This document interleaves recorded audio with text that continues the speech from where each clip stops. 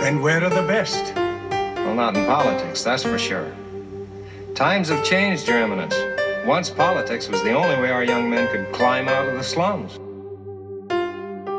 Let us fight for a world of reason. A world where science and progress will lead to all men's happiness. I mean, if I don't know what you're up to, and if I don't holler and scream when I think you're doing it wrong, and if I just mind my own business and don't vote or care, then I just get what I deserve. In the name of democracy, let us all unite! I'm Dennis Lambert, and I'm running for president.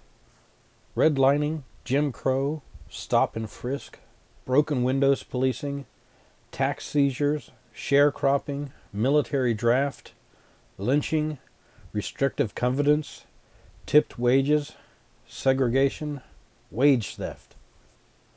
A nation that makes laws that are unjust must make amends for those injuries. Our nation, for better or worse, was built on a system of oppression, and despite legislation to reverse the institutional racism, we have still not done a full penance for the original sin of the foundation of the United States of America, slavery. Among all the other harms and horrors of chattel slavery of Africans in the United States, and many other colonial predecessors and successors, was the largest and longest-lasting wage theft in human history.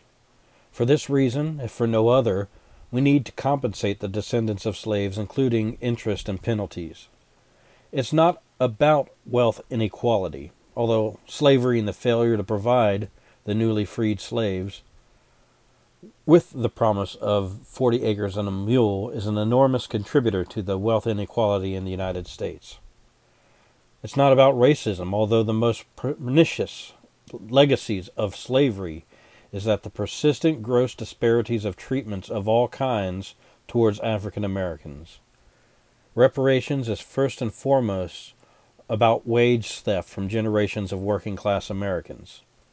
The most furious and stringent argument against reparations is that it's too difficult to do.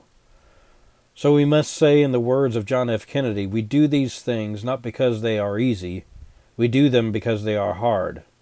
His words were about the race for the moon. Our mission does not require as many resources, but the purpose is the same. Our leaders insist that we be held accountable for our actions. Let us make the government be held accountable for their collective actions. A heavy account lies for us as a civil society for oppressions committed against people who did not injure us, and that is the peculiar case of many individuals who were fairly stated. It would appear that there was a considerable due to them, said John Woolman in 1769. It is truer today even than then. Republicans claim that people have to earn what they are given. We suppose that millions of gallons of blood and billions of gallons of sweat and tears are the payment that earns reparations. Democrats claim they respect and want to provide for those injured. We say that the injuries of the whip and the chains are before freedom, and the subsequent legislation to continue the repression of a good portion of our citizens are after the injuries that deserve reparations. We are tired of asking. We demand reparations. This was a statement issued by my campaign on June 19, 2019.